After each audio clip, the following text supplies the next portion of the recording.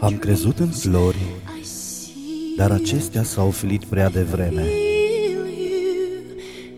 Am crezut în soare, dar acesta a pus prea devreme. Acum nu mai cred decât în adevăr. Învăț să plâng fără lacrimi și să admir cu mare indiferență pe chip, să sufăr de fericire și numai atunci voi putea spune: știu să trăiesc.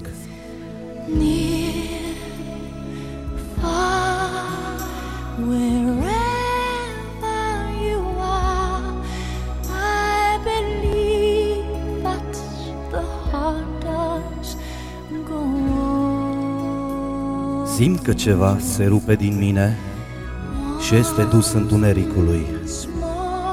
Regret, dar nu voi ști cu certitudine ceea ce am pierdut, pentru că întotdeauna există ceva ce rămâne.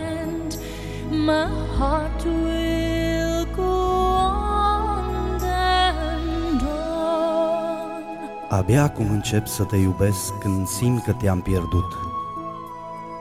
Prea departe mă poartă visele și muzica, dar tu m-ai smuls din singurătate și mi-ai arătat că viața poate fi frumoasă.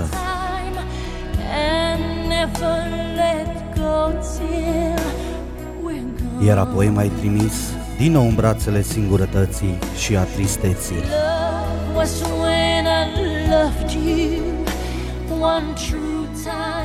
Nu-mi rămâne decât să visez și totul va fi ca și la început. Tristețe și liniștea de mai înainte.